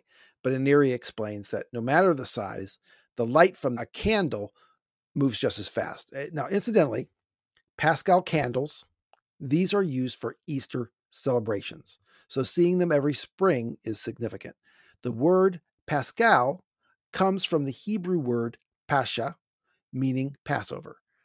The Last Supper in the Gospels was a Passover supper. And Jesus was crucified on Friday of Passover. And then the term Pascal links us directly to the Pascal mystery, which is a paradox, like relativity and quantum theory that Aneri is explaining. It's the mystery of how everyone can be redeemed through the redemptive death of Jesus Christ, which brings us back again to how Earth is resurrected through the test that Severian, a single man, endures. Right? Mm-hmm. So Aneri goes on. Even light is weightless, so that things without much weight are called light. When light moves, it presses against what it falls on, just like wind, which we can't see, pushes the arms of a mill. It sounds like he's talking about the solar wind, but I don't think the solar wind is light. It's charged particles. I don't really understand this. This is what I understand to be the case. So perhaps Aneri is talking about a futuristic understanding of light that is like the solar wind. Anyway, he put the mirrors face to face in his little presence chamber, and the light bounces between the mirrors. If the light hits itself in the middle, it's annihilated. But if the mirrors are perfect and the distance between them is just right, the images don't ever meet. Instead, one light wave comes up just behind the other. And if the light is just normal light, nothing happens because it's just random light. But if the light is, quote, from a coherent source, and I guess the bluish white light above them is a coherent source, it forms the image reflected in the mirror. The orientation of the wave fronts is the same because the image is the same. I think Wolf is moving into poetic Star Trek nonsense at this point, but Aneri says, since nothing can exceed the speed of light in our universe, the accelerated light, how was it accelerated? The accelerated light leaves it and enters another universe. When it slows again, why does it slow? It re-enters ours, naturally at some other location. So, I think, I agree that I think we're getting into alternate physics at this point. The stuff about relativity earlier seems right. Now he's saying, okay, well, what if we have these perfect mirrors that can... So what you said before, the way I take the physics here is, okay, light doesn't have mass. We know that, but light does have properties of things that are kind of like mass, like it'll push on stuff, he'll say, like there is a kind of pressure that it can have. So light can even have pressure on other light. That's why if two pieces of light meet, they don't just pass through each other, they cancel each other out. So then he comes up with, now imagine that you have two images that instead of canceling each other out, one kind of pushes the other. Now, here's the trick, though, is that if one piece of light pushes another piece of light. Oh, okay. That's why they're accelerated, because another light has come up behind it. Right. Now it can't go faster than the speed of light, right? So if one piece of light is pushing on another one, then it creates this kind of paradox where the one light is now supposed to be going faster than the speed of light. That's impossible.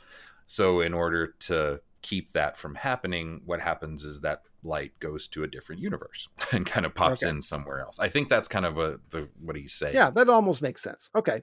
Right. In the Star Trek physics kind of way. Yeah. But the body leaves our universe in one place and it re-enters the universe somewhere else. Right.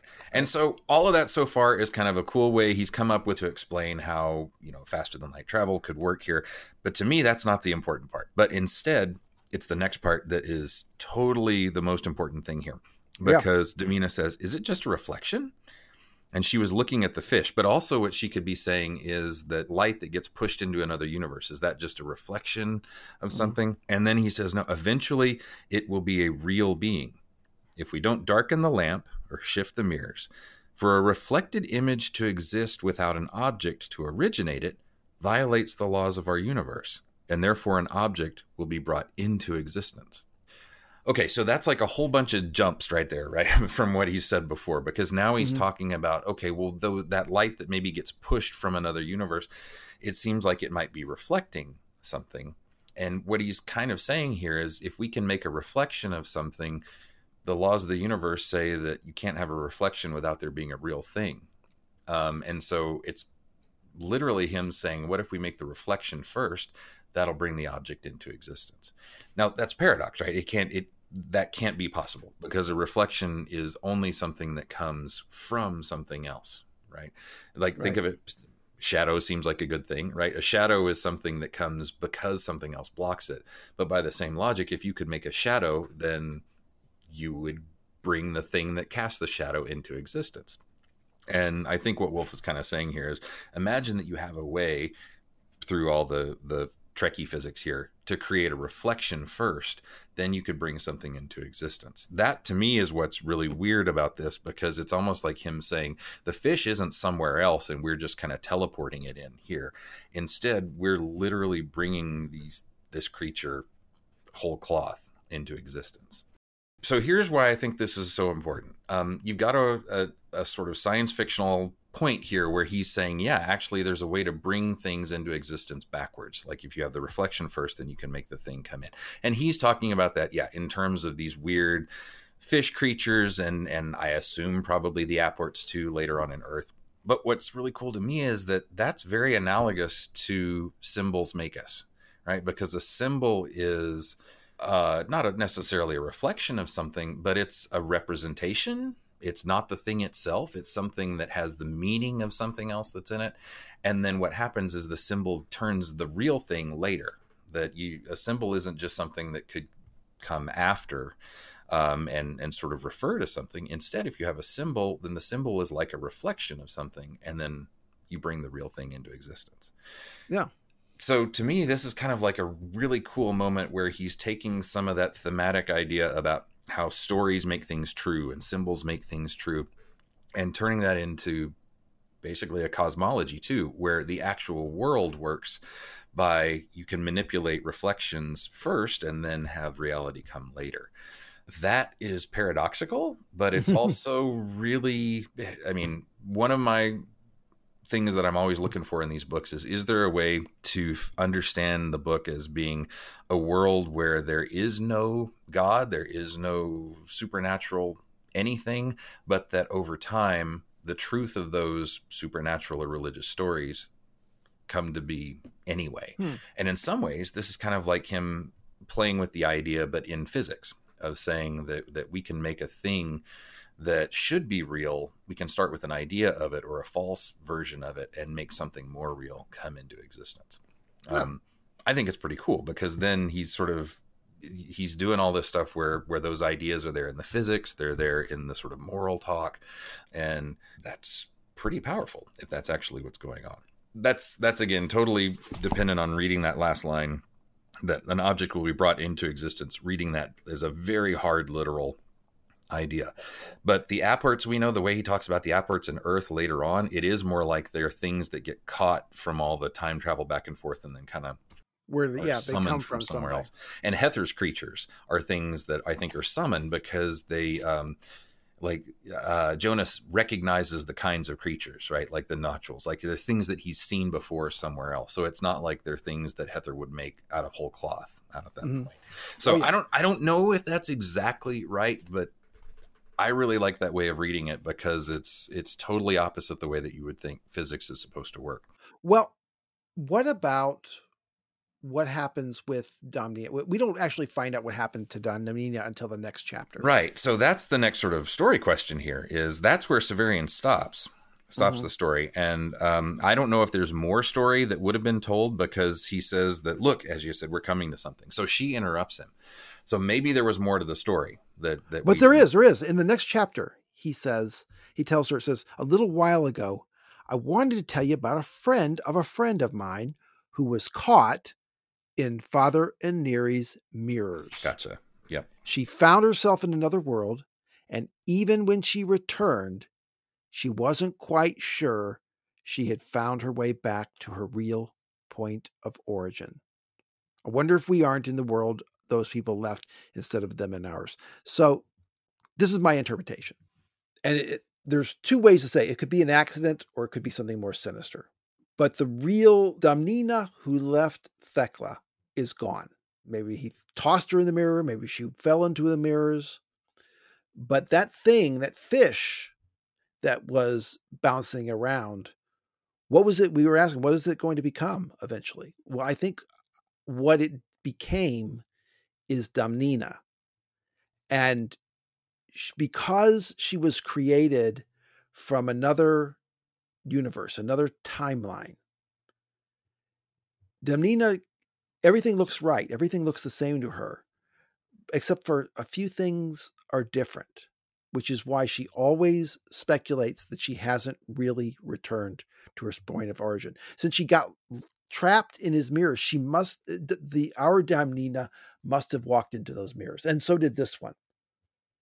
But then Father Aniri, whether it's improvisation just because, oh my gosh, I've got to get the little girl back, or because this was what he planned all along, I don't know.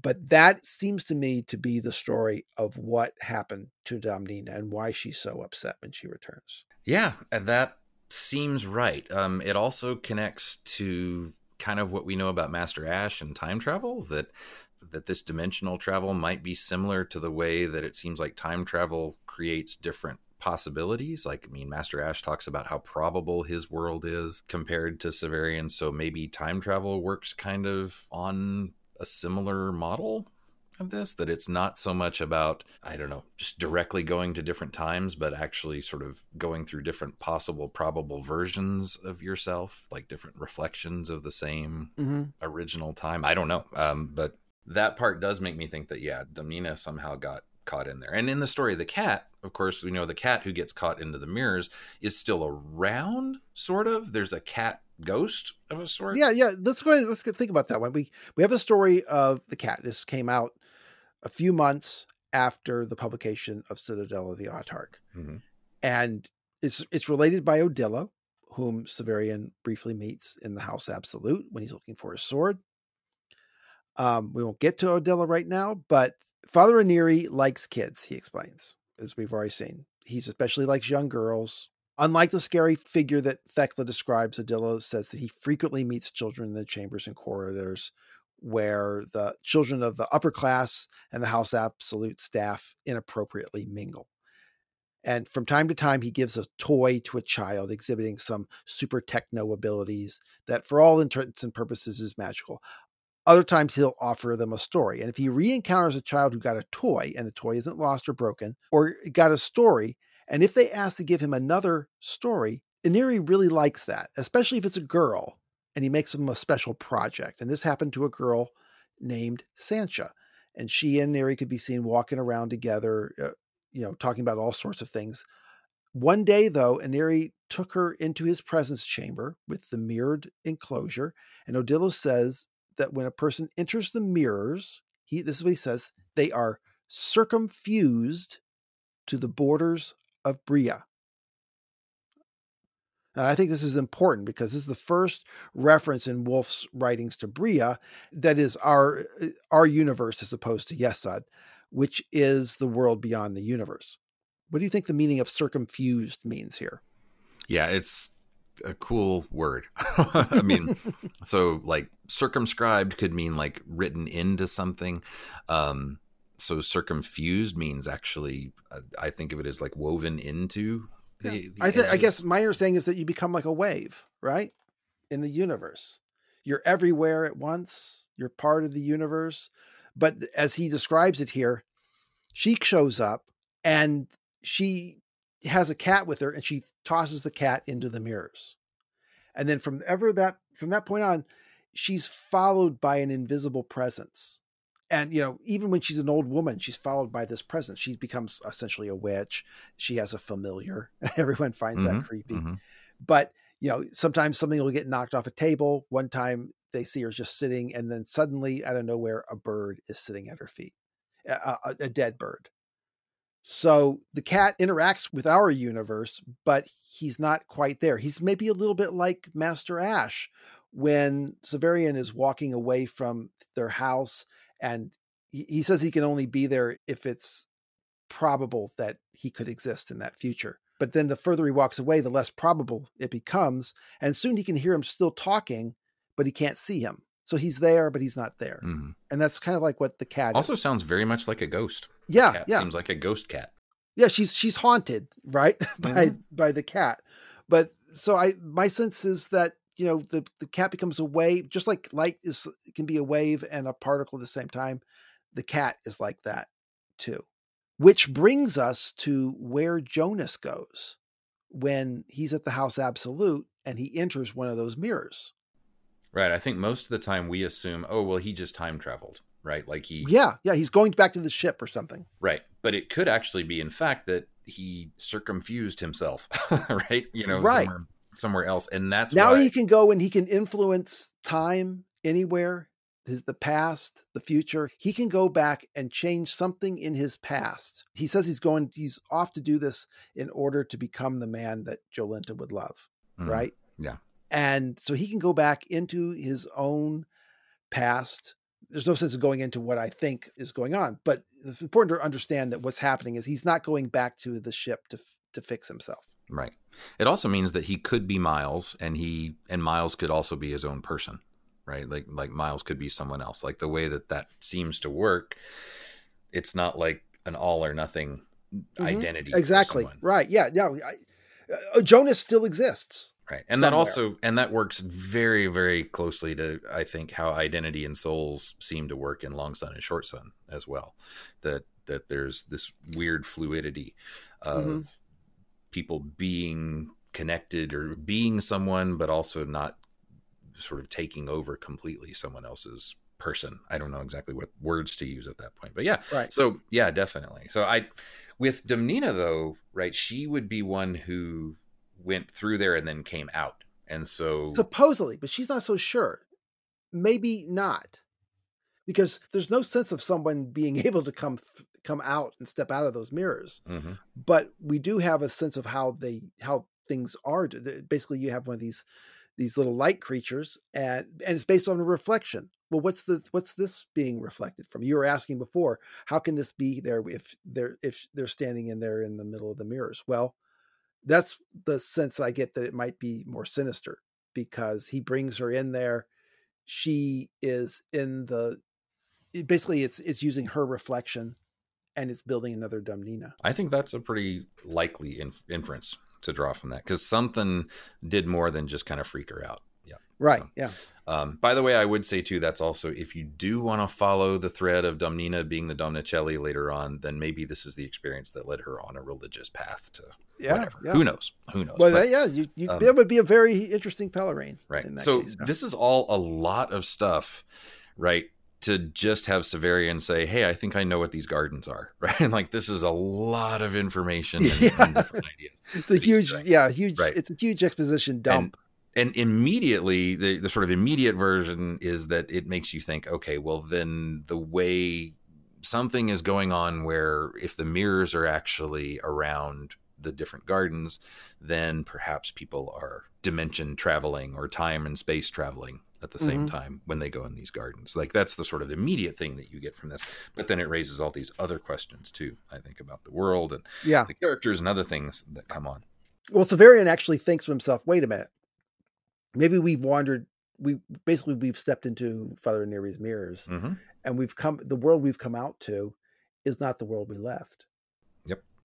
Agia stops him in the middle of his story and says, hey, we're coming to something in the path. And Severian writes, the shade of the tropical trees was so intense that spots of sunshine on the path seemed to blaze like molten gold. Again, like molten gold. This is more evidence that where they are traveling is not the present, but the past, or it's a sun of the past. Yep. Which is, it's golden now and not red, right? Yeah. Right. So, and I squinted to peer beyond these burning shafts of light. Like, it's regular sunlight, right? But to him, it's like intense, crazy sunlight that he's never seen before. Exactly. In his life.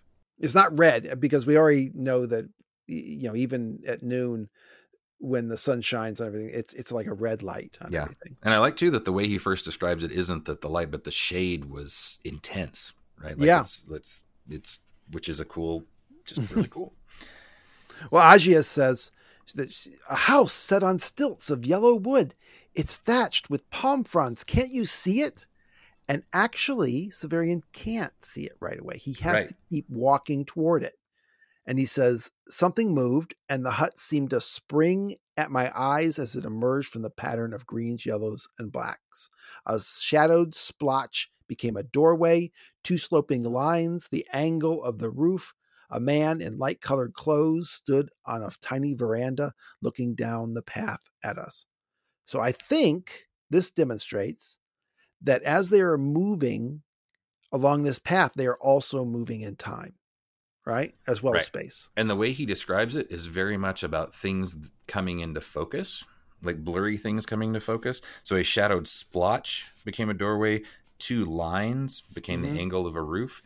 Very much like the fish was a bunch of splotches before. Yeah. And he was saying over time it was going to come. So to me, that makes me think, okay, yeah, this is the action of the mirrors that's making. Right. It's basically creating from another universe, this scene. Yeah. And so I guess the question then is, did they travel? Did they travel did they travel in time?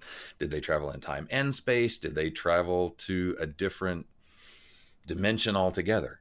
Is this like from one universe to another universe? Or at this point, we don't know exactly how this stuff works. So most people think when we get to the hut in the jungle that he just went to the past. It could be that he went to a totally different iteration of creation. Who knows? Yeah. But I think that the way that the weirdness that describes how the Neri's mirrors work, any of those things are possible. And you have to wonder what would happen if they stepped off the path, so that where they couldn't see it. Would they be trapped in this world forever? But anyway, but these chambers are potential methods for the future or the past to infiltrate the present. Severian sees the man on the veranda. The veranda is like a little balcony porch. He sees the man looking at him, so he straightens his mantle to hide his Fulligan cloak. But Agia tells him that that's not necessary. It's not necessary here. The reason, as we'll see, is that the people here can't see visitors. Again, the visitors are a bit like Sancha's cat. But maybe Severian is different, because the man on the veranda turns away with an expression of unmistakable terror and then went into the hut. So maybe he sort of does see him. Mm-hmm. And there's going to be all kinds of theories why in the next chapter. Possibly it's the nature of the Fulligan absorbing all light.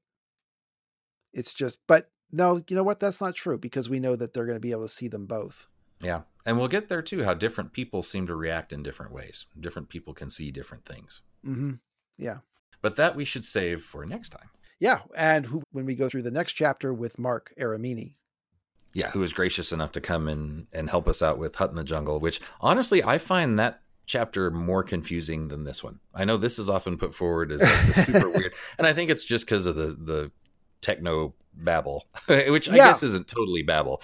But I mean, I think if you over expect the physics talk to make too much actual sense, then you're kind of in trouble. But if you can walk that fine line between, I mean, reasonable discussion, it kind of makes sense in a poetic stuff. If physics were poetry, then this would work. Yeah I know everybody likes to say, well, Wolfe was an engineer, so all of the physical stuff he thought out in tons and tons of detail. He was also a writer. And he wasn't a physicist, he was an engineer. So right but so I actually feel like the Hut is more confusing for a bunch of different reasons to me than this one. So I am super glad that Mark's gonna come.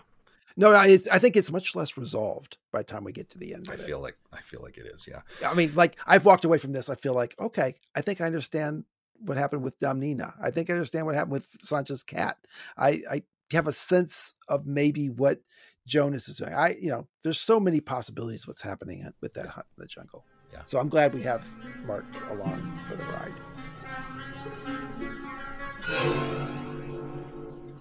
All right, well, if you have any totally different idea about what the mirrors are doing or how they work, or if you have a degree in physics and actually understand something in a way that's far better than we do, please let us know.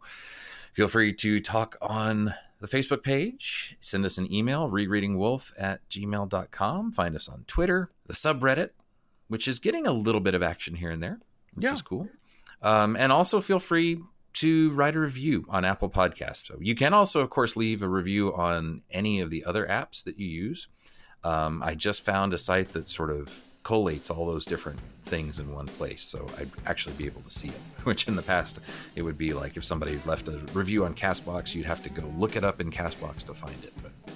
But yeah, so feel free to do that as well, and it'll definitely get back to us. So until next time, thanks for listening, and we'll see you then. See you then. Thank you.